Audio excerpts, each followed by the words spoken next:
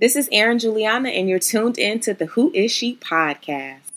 Hello, beautiful people. Welcome back to the Who Is She podcast. We are officially on episode 4, and it is our very first interview featured episode. I am so excited because I'll get a chance to actually interview women who have inspired me, who have motivated me, who just are doing really awesome things, and I want to personally get to know more about their journey, more about who is she as a woman, and of course I want to share their greatness with you. So our very first interview feature is a woman who I feel is just bomb as fuck.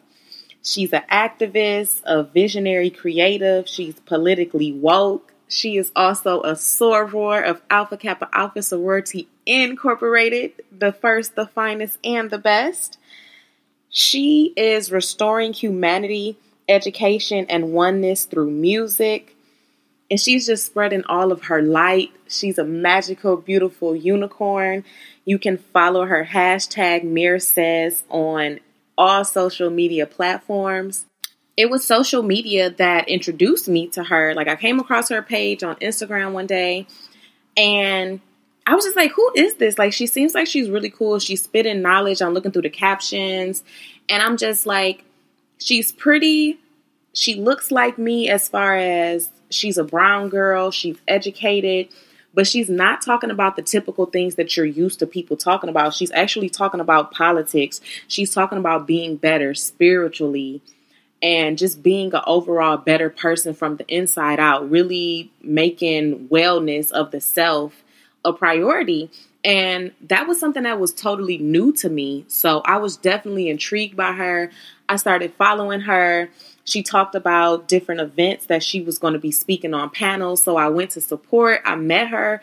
And she has just been just overall like an inspiration. Like, she posts things on Instagram. She posts stuff on Twitter. When I hear her speaking in person, it's just like, she's just bomb as fuck. She's just a ball of just positive energy. And I think that you all will definitely learn amazing things about her through her journey and her story. And I'm just really excited for this interview. So let me stop rambling. Let's get right into it. This is our premiere episode of our interviews series, and this is the very first interview that I did with Mir Harris. What is your morning routine or like your daily ritual that you do before you get ready to go into the world? So my morning ritual, if I haven't overslept and I'm not rushing, which is most times, I gotta be honest, I set several alarms during the morning. Because I'm one of those people, it'll be like 6:15. Actually, I wake up at 5. I try to wake up at the sun. So the first one will go off at 5, then 6, then 6:30, then 7, then 7:30. And usually by the first one, even if I'm not fully awake, honestly, I just try to talk to God. I pray, I meditate in my head. I might formally get up and meditate or do a guided meditation. But really, I just talk to God. And I try to make myself leave yesterday and pray for my steps to be guided, and to just have discernment, I think, because in this current point in my life, I have spiritually awakened in a lot of ways, and shed a whole lot since I turned 30 a few years ago. And I think that it's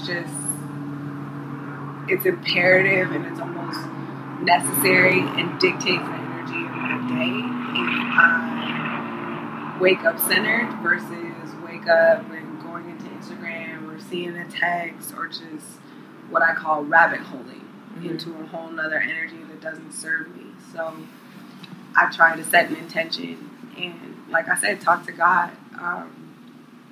And I know that may sound weird, and it would have been weird to me maybe even 5 years ago, but again, the type of spiritual place that I have, I would say, stumbled upon, because it wasn't decided until it really kind of proved itself to myself. It has kind of proven invaluable. And I went through a lot of things over the last year, even last couple of years, that kind of proved to me that, like, there are certain things you just can't escape, and you'll keep learning the same lessons over and over, because I think as people, we have a tendency to face adversity or face, a challenge and come out of it and forget the tools that helped us get out of it. Yeah. And so I've made a very conscious decision not to do that and to continue the diligence as much as possible. I'm human. I'm not, I work on discipline every day, but things like talking to God when I wake up, writing in my gratitude journal, not just a list of things, but actual, like, why I'm thankful for them. I think that I try not to abandon, even though things are great and amazing right now. And I think that those things continue to open up my life for me. So if there was a ritual without, like, being so routine, I think it's more to the best of my ability, harness my energy and, like, protect it. Mm-hmm. For sure. So you were saying that you turned 30 a few years ago. I'm going to turn 30 next week. Oh, congratulations, girl. It's going to get fun. It's going to get fun. Welcome to 30 and flirty. Cheers. Cheers. Why? Do you have a specific 30 question? So earlier today, me and my homegirl, she's about to turn 32. We were at just a bakery, and we were talking to the lady in front of us, and she was just saying, like, when you turn 30, you feel a little bit different. Yeah, whether you like it or not.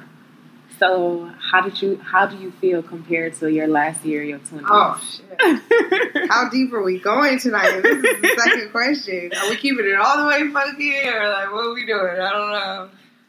Yeah, because, okay, I really want to know, like, who you are. Because when I first stumbled across your Instagram, like, that was one of the first things I said, like, who is she? Like, who is she? I thought you were just, like, so cool. And then you were, for me, like, kind of being new to LA, you were a different kind of brown girl. And I'm like, she's smart, she's pretty, she dropping knowledge. I'm like, she talking about politics. And then when I went on to your Tumblr, I'm just like, she's sharing all this cool ass information. Like, who is she? Who is she? I don't know. I'm trying to figure that out. No, I'm just kidding. Man, okay. So where do we start? Do we start with the 30? Or, I mean, I guess 30. My story of 30, and you know what?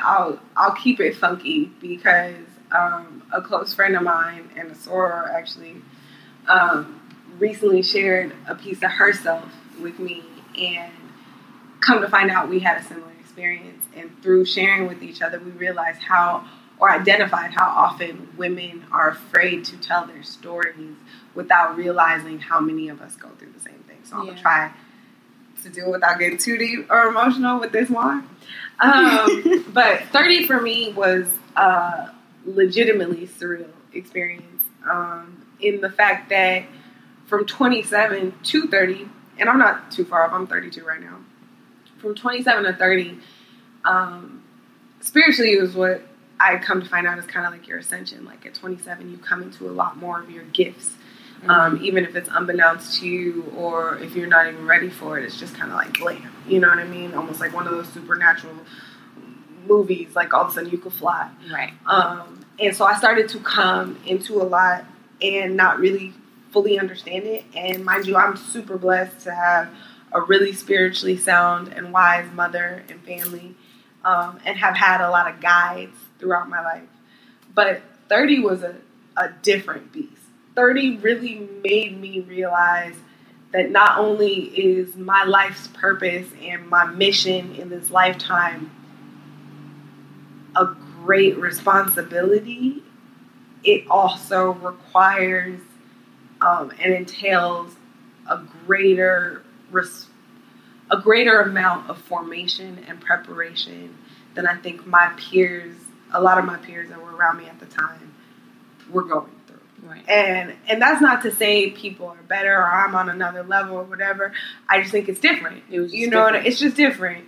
Just like, you could have somebody like Stephen Hawking who has this degenerative disease and is one of the most brilliant people, one of the most fascinating minds on the planet, but cannot move or speak, versus like a WWE wrestler who has all the physical prowess in the world, but might not be able to intellectually hang with him. It's just different. It's not good or bad. It's so subjective. So I say that to say, leading up to 30, I had this idea that, I had been working in entertainment. I had my big executive position, my first executive position for, I think like a year by that point, if I'm not mistaken. And I was like, I'm going to do a show that's like the culmination of all of my passions. It was kind of like a cabaret show. Mm-hmm. I literally called in every favor possible. I'm not the type of person who really asks people for nothing. Mm-hmm. Or if I do, I like get to the point. But I, stocked up all these relationships. My homeboy owned the club. The band I had hired on all these different jobs. I called all the homies to come perform for me. And it was to the point where I had it so meticulously in my head that even the night of, as we opened the doors, nobody in that room knew exactly what was going to happen except for me. Even the band. Mm-hmm. The band hadn't rehearsed with the performers. Like, we had a sound check. The performers hadn't rehearsed with the dancers. And it was funny because we had the back VIP room as the green room, and people were walking in texting me like, hey, I'm in the club. Like, where are you? Not realizing I had the whole thing until, my homeboy opened with a poem and the show started. Mm-hmm. And it was crazy. Like, I had costume changes, blah, blah, blah. And, I'll show you a clip from the intro, but I had a grand entrance. I wore my grandmother's fur. And in my opening monologue, I basically shared with the whole room, everybody in this room, my mom was in there, my, writing clients, everybody from all of my different walks of life was in one room. And it was packed. It was at Bootsy Bellows in Hollywood. It was packed. I've never, to this day, I used to promote in Hollywood. To this day, I've never seen an LA club packed from 10:30 to 3 a.m. Like that. Bouncing off the walls. So, and there was a line outside. It was crazy.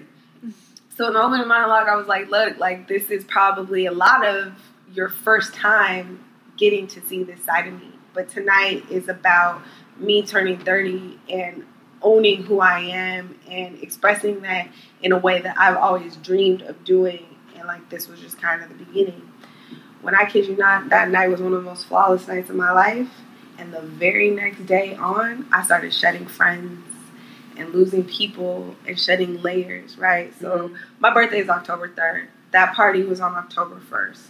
October 16th through 18th was the very first Revolt conference. Mm-hmm. And right after that, I was supposed to go to another conference for work. So had the time of my life at this thing. Have a great week leading up, whatever, hanging out with my friends. Weird stuff started happening. I wasn't paying much attention. Fast forward to Revolt Conference, it was incredible. I didn't go this last year, but I don't think you'll ever have the magic of the first year. Because it was nobody expected them to have it together like that. The energy of it, the participants, and mind you, I kind of grew up in the game. So a lot of people 1500 and 1500 or nothing rather. And, a lot of people who were participating, it was a full circle moment. Yeah. And even in that time, right, leading up to my birthday, it was kind of getting to watch myself and all my friends have their 10,000 hours and at the same time. And it was crazy. So, longer story shorter, had a great first day, had a great second day. The night of the second day, after the club, I ended up going off on my own to find food or whatever. My phone died. Couldn't find a cab. Couldn't find an Uber. Ended up splitting a cab with this dude who would end up trying to rape me. And I escaped it without going into gory detail. And got back to the hotel. Ended up having to go through, telling the police and all of this stuff, and had one of the most surreal moments of my life as I'm walking out of the police station. Puff posts me asking a question from the conference, and so people start blowing up my phone oh, I know you, that I always knew you was gonna be on the ride, and I do not know how to feel. Yeah, because my power was stripped from me, and on the one hand, a moment that I thought could never happen to me. You know what I mean? And thank God it didn't play out as bad as it could have. I didn't know how to emotionally reconcile that while everybody's calling me a boss and this, that, and the third, and now I have to like continue on through this conference. Right. So that was the beginning of a crazy spiral because I never dealt with that. You just had to like. I just had to keep going. Yeah, and it ended up in a lot of like personal issues with people and issues at work, and really, and I was just kind of in a dark space because again, I did not know how to deal, and that was in October, and by February, I literally spiraled into, a legitimate breakdown without, better explanation of it. And I don't say that to over dramatize. I don't say that to, look for sympathy because I know there are other women that I know personally who have been through much worse. Right. You know what I mean? But I'm just saying, like, you only know your experience. And right.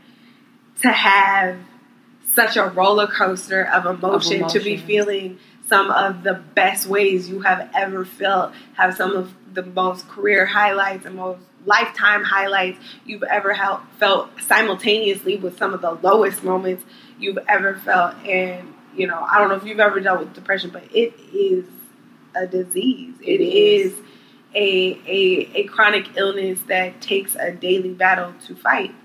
And so in the midst of coming into such personal power and such personal empowerment and embracing of myself, I was also having to deal and reconcile in a way I had never dealt with before. So by that beginning of that next year, I took some time off of work. I took some time to try to heal. But it was never really the same for a while. And looking back now and being able to talk about it in the manner that I can now, I can simultaneously realize everything happens for a reason, as crazy as it sounds, as much as how I wish I would have healed more properly earlier than I did. Right. And so, 30, after I worked through all that, 30 opened up a different type of life in terms of loving myself that I had never realized I needed to encounter. And once I did that self-work, you know what I mean?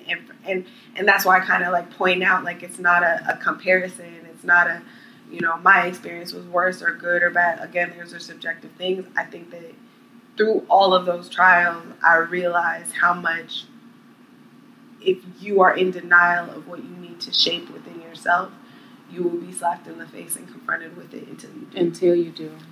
And my homegirl, one of my close friends at the time, she used to tell me, like, I also got in a couple of car accidents before that were, like, pretty bad and basically put me on my butt to just sit and think about stuff. She was like, God will come to you in a whisper, then he'll speak more clearly, then he'll come to you in a shout if you do not listen to him. And I think that period was definitely an experience and lesson in true self-love as well as compassion. Not just for others, but for myself. But for yourself. And at the same time, another friend told me, like, we already know that you're selfless. You go to tooth and nail for other people. You need to start doing that for yourself. And then through that healing process, I realized how much I had been dimming my own light for other people. And that's why my life was showing me so much pain and struggle, because I was not embracing what I was here for. And so, I can say that now with a different type of strength, but it's not like it ends. You know what I mean? It's not like there's a legitimate proverbial there that you reach. I think whenever you get to where you think you want it to go, it just opens up and expands, and it's just more. And the more that I dream more wildly and limitlessly, the more I'm presented with situations that prepare and shape me for that, the good, the bad, and the ugly. And so I think, your 30s, if you allow them to be, it's not old. It is a refinement of yourself, whether you like it or not. And if you are blessed to have done the self-work, you will soar and enjoy it, and it is so fun. If you are not, your life will keep hitting you. And I think that, we're in an age where it's like, oh, energy and love and light and third eye, and they become almost trendy terms like astrology. Mm-hmm. But, through all of that process, through the last couple of years, I really kind of refined the idea that in order to intimately and truly know my light, I had to intimately know my dark. I had to face that. Yeah. And I think people do it in theory, or they'll have like a conversation with their girl or whatever, and for a moment they'll acknowledge it, but it's tough as shit to really face your own shit. It takes a rare type of courage to do that. But it's priceless. It's so priceless. And I always tell my friends when they come to me with, whatever. And I think that's a tendency too, is like people are drawn to me because they see a strength, but that's because it's real, because I earned it. Yeah. It's not a projection of what I want to be anymore. And I think that that's what 30 brought. And I tear up as I say it, because you remember the pain that you went through to get that strength. You remember, it's just like working out. It hurts, you get the muscle, and then it doesn't hurt as much anymore. And life is the same way. And I think that took a certain level of courage and strength by myself to really embrace, because it was dark and it was lonely and it was quiet for a really long time. But I am so grateful for it, because had I not had it, I would not be able to share. I would not be able to be fearless enough to share my story, to on a daily basis share information without feeling like it's a threat to my success, with fundamentally understanding that it keeps propelling me. And to continually remind myself of the things that got me through, because they're going to continue to get me through. You know what I mean? And I think that's hard for a lot of people, especially in a day and age where projecting your successes and your happiness is the trend. And people, unless you have a solid spiritual foundation, don't realize how necessary that spiritual work is. It really is, more than anything, more than busy work, more than networking, more than anything. I think if anybody looks at my life and considers me successful, it would not be without that work. It had nothing to do with who I know. It had nothing to do with who put me on. It had nothing to do with what check was cut. It had nothing to do with anything of that, besides that at the moments I was presented with opportunity, I had done the self-work to be recognized in that room.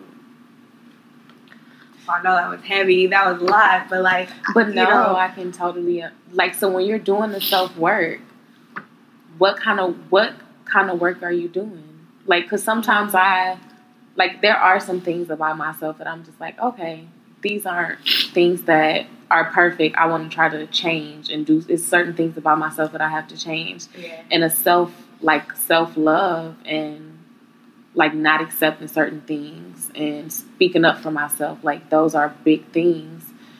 So how? I don't think there's ever a straight linear way. I think that it takes a certain level of openness and willingness and legitimate. This has been the mantra of the whole year and the last year. Getting comfortable being uncomfortable. I can't stress that enough. You have to get fucking comfortable being uncomfortable. As crazy as that sounds. And that's not putting yourself in uncomfortable situations. That means putting yourself in situations that you might not have thought of readily, or you might not like readily, in order to truly learn who you are. For me, early on, it was moving away. I spent a lot of time in New York. I was there off and on for 10 years. I really learned myself in Brooklyn and surviving in New York. But even to the same token, coming back and especially working and living in the entertainment world, you're constantly surrounded with people trying to figure themselves out. And you have to take extra care with who you surround yourself with, who you open up to, as well as finding the tools. I spent a lot of time, and that's why I set up my house the way that I have, to have, books or tools or things that inspire me or things that remind me of what's really important. I got the posters on my mirror like Mary Jane too. I think you kind of have to do whatever you do to build your magic. And a couple turning points I had a really low moment, and a girlfriend gave me this book called Battlefield of the Mind by Joyce Myers. And it really kind of put into perspective the conversations I was having with myself in my head that I didn't even realize. Yeah. You know what I mean? Or the level at which sometimes we let other people's dialogue or other people's projections come into our own thinking about ourselves, and we ignore our intuition. And I spent a lot of time, I literally, like, as crazy as it may sound, in my own head, like, I'm a super theatrical kid. I grew up in the theater, and I literally assigned voices to the thought patterns in my head. So there would be like the cynical, other people's influence voice. There would be God and knowing, who I truly believe is my intuition or guides my intuition. And then there would be the me, you know what I mean? That sometimes kind of felt like when I'm looking through my own eyes, this is a shell, and it was this little being in the back of my head kind of trying to steer the ship and not get lost. And once I kind of did that, you get over the fact of feeling kind of schizophrenic. You start to know what to push out and not focus on. And it really takes a retraining and sometimes mantras and meditation and, again, discipline to get there. I read a lot of schools of thought. And I kind of transitioned from being young and thinking I knew it all and having my belief system to studying a whole bunch of stuff and extracting what was the same that resonated with my truth.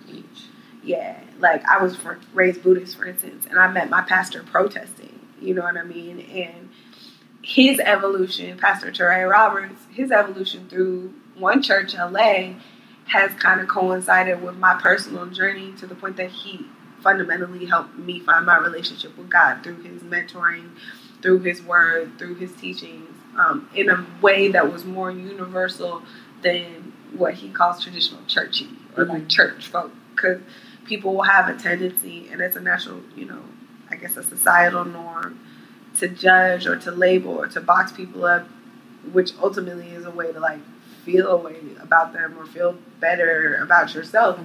Yeah, and I think that the more you study other schools of thought or, other belief systems, you're able to kind of see there's some truth, some universal truths that are kind of strung along through all of them. People just found different styles, and people subscribe to those different styles. Right. You know what I mean? Just like there might be some person whose delivery is real loud and aggressive, and that's how they communicate, versus someone who's real soft-spoken, laid back, and that might not resonate with them. Right. It's just different, again. So, like I said, there's no linear way. I think you just have to be open to talking to different types of people or seeking wisdom from different types of people. And for me, it was really, reading a lot and studying a lot and studying myself a lot, whether it was like a numerology chart or I did a Myers-Briggs and found out I was an ENTJ, like all these different tests or different, quizzes or whatever. I would always end up in these like outlier categories. Like ENTJ personality is like 10% of the population, 1% women. You know what I mean? And it's rare in that it's like the commander type of personality that has this trifecta of like, and again, it's not better, but like you also have to, with that strength, learn grace. Yeah. And that used to be how I'd hit my head up against the wall a lot because I did not understand my own strength, let alone how it affected other people. And so through studying myself, I found a better understanding of myself and the tools and the discipline and the things that I needed to refine. And again, there's no finish line to that. It's a daily thing. Like even through being able to articulate it now, like when I speak about it to other people when they ask me these questions, every time I deliver an answer, I learn more succinctly how I feel and what I'm trying to say, or reconciling it a little bit more. And it's a process, and you have to. You have to be willing to surrender to that process for sure. So. I can understand because just like a lot of the things you were saying, just like how you have to sometimes shed people from your life. You got to figure out stuff. You have to surrender. Like the last few years, like I can. Yeah, I mean that's hard. Like that's the thing too. Is like when you're going through it and even me and one of my best friends, we joke every day, like, maybe we should just be good instead of great. Like, you really realize, like, a lot of people just are the way they are because they choose not to do that work because it's hard work. Like, it's the hardest work you will do in your life, for sure. So how are the women who raised you? What kind of lessons? Oh my God, they're crazy. How have they molded and shaped you? Man, I actually was thinking about that recently. Like, I have 3 prominent women in my life. My mother, my Nana, my grandmother, my mother's mother, and my Aunt Leslie, my mom's younger sister, who are 3 very strong, very, very different women. My grandmother rather, was a preacher's daughter and very conservative, grew up in a different time, but her children, you know, they say the next generation, you do better for them than you did for yourself, and her children were much more free-spirited, and so I kind of watched her through the years, like, relinquish a little bit of that conservative nature and be more open and accepting. Like, she went from, like, trying to force me to go to Sunday school with her to I love all religions and whatever. But, you know, I also watched her get up every day because when we moved from the Bay here, we lived with my grandparents most of my life. Get up every day, put her makeup on, get dressed, make my grandfather breakfast, go run her errands, and do the same thing the next day and take care of the house, hold it down, take care of the grandchildren, hold it down. And then my mother, never married, has been Buddhist since she was 18, is a worldly thinker, is one of the wisest people I've ever encountered, and definitely sought to instill in me. Like, she used to tell me when I was in her womb, she was like, I want a global citizen, I want a citizen of the world. She's, you know, embodies so many different gifts, blah, blah, blah. Even my name, Mir, means peace and world in Russian, Czechoslovakian, and Kanon is the Buddhist deity that protects humanity. I was like, thanks, no pressure. Right. But she has always been a source of knowledge, wisdom, encouragement. I guess that's another thing that I've been very fortunate to have. Anytime I was having those moments where I wanted to give up or was just over it or, like, you know, wanted to quit adulting, like I said, she came with the article, with the book, with the link, with the this, with the that. That was always like, okay, like, and it used to be, you know, I resented it. I'd be like, like, I don't want to hear it today. I just want to vent. But now I appreciate it so much more because I realize how much it's in my foundation and my inner workings and everything that I do. And then my aunt was 18 when I was born, and I was 18 when her kids were born. And we just have a different kind of dynamic, also because she's a Gemini and a believer. But where we relate to each other in a different way, as well as she offers a perspective that I don't readily consider, that I might not receive from my mom, because it's my mom, right. She's a little...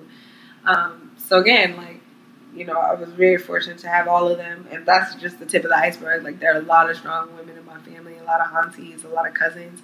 I was always around a lot of strong, vibrant women growing up, especially because my mom, she had me too young. She had me at like 27. But she was still figuring it out. She was in grad school, you know, at the time. And her friends in the auntie club, I got to see so many versions of women who were just unapologetically themselves.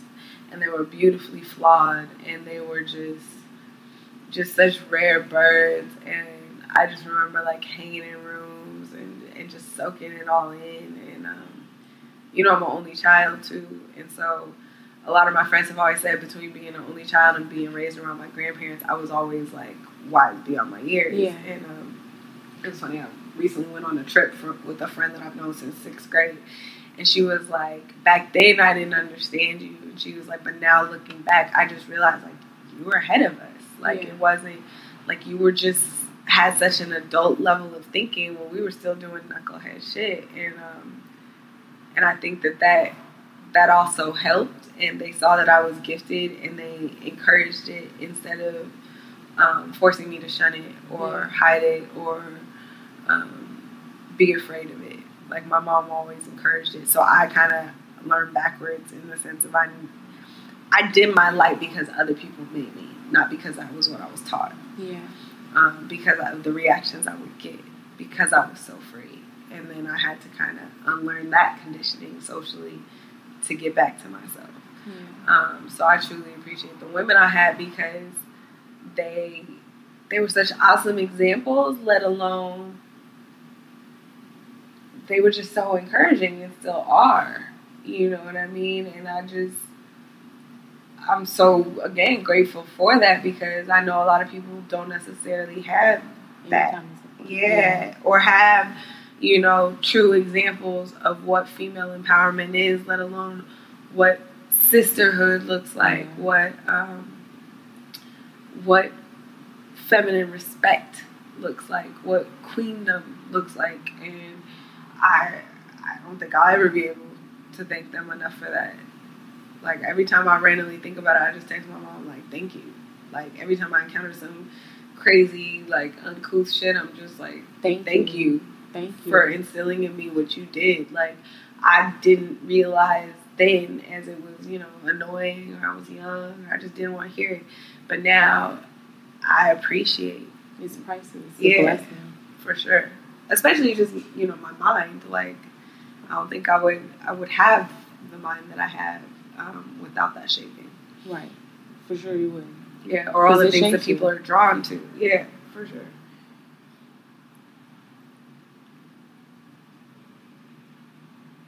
What else did I want to ask you? This has been a really good conversation, though. It's like therapy. It really is. So, something else that I wanted to talk about, you being into politics. Man. I was a poli-sci major. Yeah. Mm-hmm. So how did you go from being a poli-sci major and then you got into music? So music was always my first love. And right before college, I was actually in a group that was pushing the signing stuff and this and the third. My mom was like, go to school. I don't see it for these girls. Go to school. And upon going to school, I actually got into Tisch because I was like, oh, I'm going to go on Broadway. I'm going to be Audrey McDowell. Like, fuck what y'all are. Like, I'm out of here. But couldn't get the scholarship money enough because that school was, like, I was going to come out with, like, 80 G's in debt. And so didn't want to stay in LA. Didn't want to go to Berkeley where the rest of my family was. Mm-hmm. So I was like, let me go to San Diego. It's far enough. It'll be an experience. So I went to UCSD. And there, back then, like I'm so old, back then, I graduated high school in 2002. There weren't an abundance of music programs or entertainment programs or any of that stuff. And I had already, at like 15, 16, started like harassing A&Rs at labels. My mom had friends in the business. My grandmother even had friends in the business. I was always around it. Mm-hmm. And going to Crossroads out here, it was really Hollywood school with a lot of like old Hollywood money, basically. So I had a love affair with music. Like, I used to dub tapes. I used to scam those Columbia House. I hope they don't come get me after all this time, but those Columbia House, like, 12 for $1. Oh, CDs that came in the mail? CDs that had, like, books and books of all of my CDs. I know exactly what you're talking about. Because I would, like, sign up, put on my little stamps, get on my albums, and then when the bill came, I would go ghost. And then I would sign up again with my middle name or something. But it was just to get closer to music. And it opened up my musical appetite because my mom, you know, she wasn't really into, like, secular music, not, like, gospel, but she would listen to, like, Cesaria Evora, and Jobim, Antonio Carlos Jobim, and, like, all these worldly artists, as well as, like, jazz galore, like, out of here. And so, like, let's say there would be, like, 7 or 8 albums that I was, like, dying to get. Then with, like, the last 3 or 4, I would always get something random. And that's how I got into, like, Blink-182 or Save Ferris or, you know, I think Soundgarden, like, all these random, like, whatever album cover looked cool, I would be like, okay, I gotta get that one. You know what I mean? And, like, if I didn't like it, I'd go sell it in Amoeba or something. And I remember, like, waiting outside a warehouse to, like, get new singles every Tuesday off the single wall because they were only $1.99 and I had my allowance. And I would have, like, little carry cases, and anytime we went on a road trip, I would have my music and my Walkman and my Game Boy, and I would zone out. And music was always my safe space, and I was always, like, making up songs, or, you know, from the time I was 3 or 4 years old, my mom, and I distinctly remember this too. I used to have one of those Fisher Price cars with ride with your feet. And I would park it in front of the TV, and I would watch Moonwalker, Michael Jackson Moonwalker, and Fievel Goes West, or whatever, American Tail, and sing the songs. My mom would be like, oh my God. And I would sit there for hours and just zone out, and I had a crazy imagination since I can remember. So by the time I got to school, there weren't really options for that. Like, if I had, you know, I wasn't going to Tisch, which would have been, like, focused on it. So I had to kind of figure it out. And I tried pre-med for, like, a quarter. And I was like, I don't love this shit enough. Plus, I was going through, like, a lot of health stuff at the time. So I was just over the healthcare system and doctors in general. And poli-sci appealed to me because I like to argue. And or debate, rather. I like to debate. And I figured at the very least I would learn how to write really well. And I'll never forget, I was like a junior, and this professor that I really, really liked and respected in the middle of class, I think it was just like, it was towards the end or right before finals, and he could just feel the energy, everybody was over it, and he was like, look, 60% of you will never practice law. Like, and this is one of like the big lecture halls, right? Like UC system, you're just a number, it's huge. He's like, 60% of you will never practice law. 30% of you that do will hate it. Another 10% will, like, figure out how to leverage it into something you do like. But the reality is, like, this is a different type of discipline. You know what I mean? Like, you really got to figure out what you're in it for. And I don't know why out of that one lecture, that was the only thing I heard. And so after that, it kind of became a challenge to myself that if I wasn't going to become a doctor, like most, you know, a lot of my family was in medicine. If I wasn't going to become a doctor, if I wasn't going to become a lawyer, and mind you, that was another part of it. I chose poli-sci because I was over pre-med, so I was like, okay, I'll have to be a lawyer. I was going to have to figure it out in order to prove to my family I could do it. Right. And so from that moment on, I just did whatever I could to stay close to music. I moved to New York the first chance I could. Got with a headhunter and started working at a label, like just would grab at any opportunity that would keep me close to music. And like if I didn't necessarily have a job at that moment, I was working the clubs at night or doing some promoting or university rep or whatever that would keep me close to it. And then I kind of got like a series of breaks, you know what I mean? And it's funny because you look back at it and it's like, oh, then that happened. No, but there was a lot of time in between. And then my big kind of break was the last time I came back from New York and moved back here. Somebody had suggested me for this position, this assistant position at a big management firm. It was on the pop side. Like one of the biggest clients was Dr. Luke. And then through that, I met, you know, one of my closest friends to this day, Mr., who brought me into the compound fold. And working with Neo and running those sessions was a whole nother ballgame. And then I just never looked back. But what kind of sustained me in those spaces, and going back to what I said earlier, was I had done the work that prepared me in those rooms to know what I knew and not be intimidated. And the one thing I did know above any, I might not have known politics, I might not have known the road to go, I always knew music. I knew how to speak it, I knew how to make it, I knew music fluently. And I quickly learned what an asset it was to be able to speak the creative language as well as speak the business language. What I didn't know, and what I still don't all the way contend with, is playing the political game. Because there's music and there's music business. And so I think I, you know, learned a lot of hard lessons from ruffling feathers in that way, but I also gained a respect because I never lied about the music. Right. And I guess the rest is an ongoing history. But I think again, like, it becomes one of those moments where you realize everything was for a reason. Had I not been a political science major, I wouldn't have known how to leverage myself in conversations and business conversations. I wouldn't have known, you know, had a basic knowledge of how to read and interpret a contract and interpret language and read between the lines, where, especially in urban music, a lot of people don't take the time or care to do.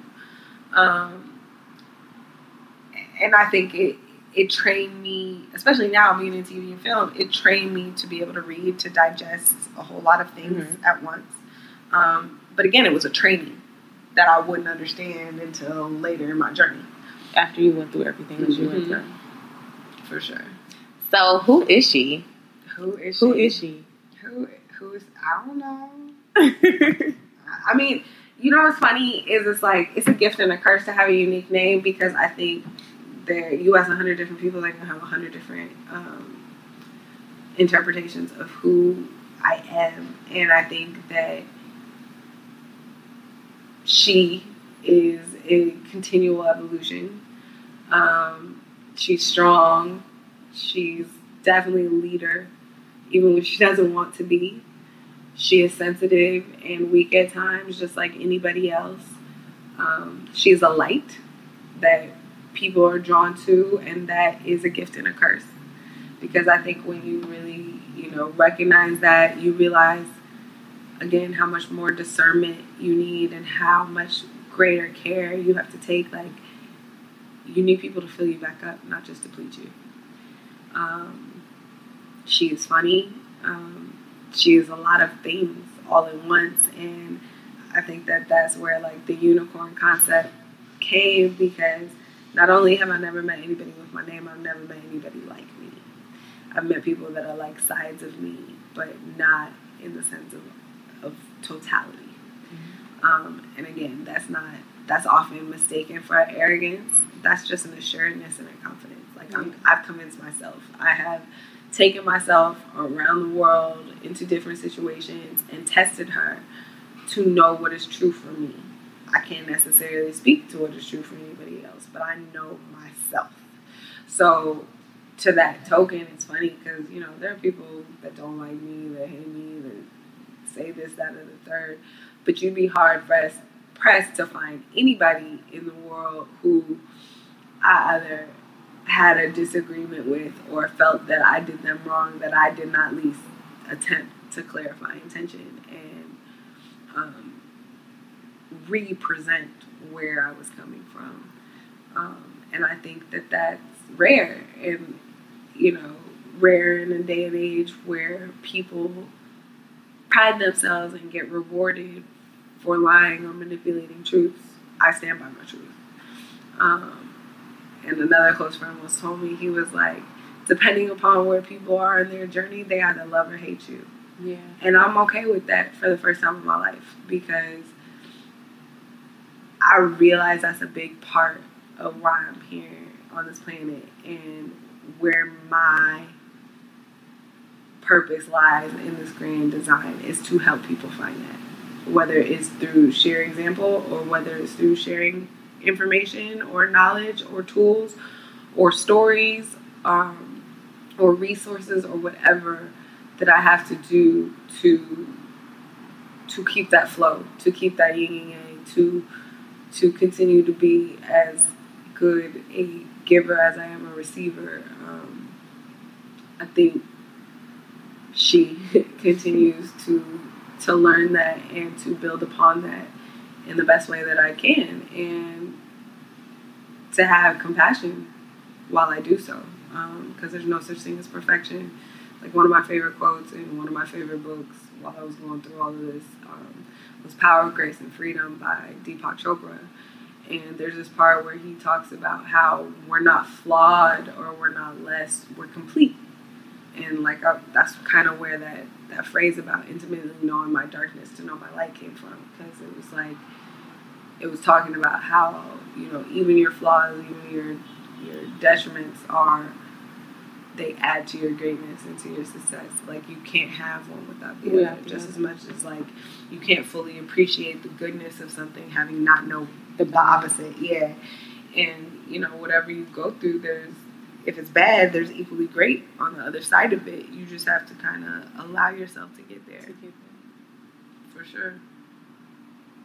Thank you so much. No worries. This was awesome. You're even more amazing. Oh, God. Yes. Thank you all for tuning in to episode 4. I hope you all enjoyed the episode. I hope you all learned some new things. And make sure that you all like, subscribe, and share. You can find Mir on all social media platforms, #MirSays. And you can also check out her website, Head Case This. And I'll be back next week.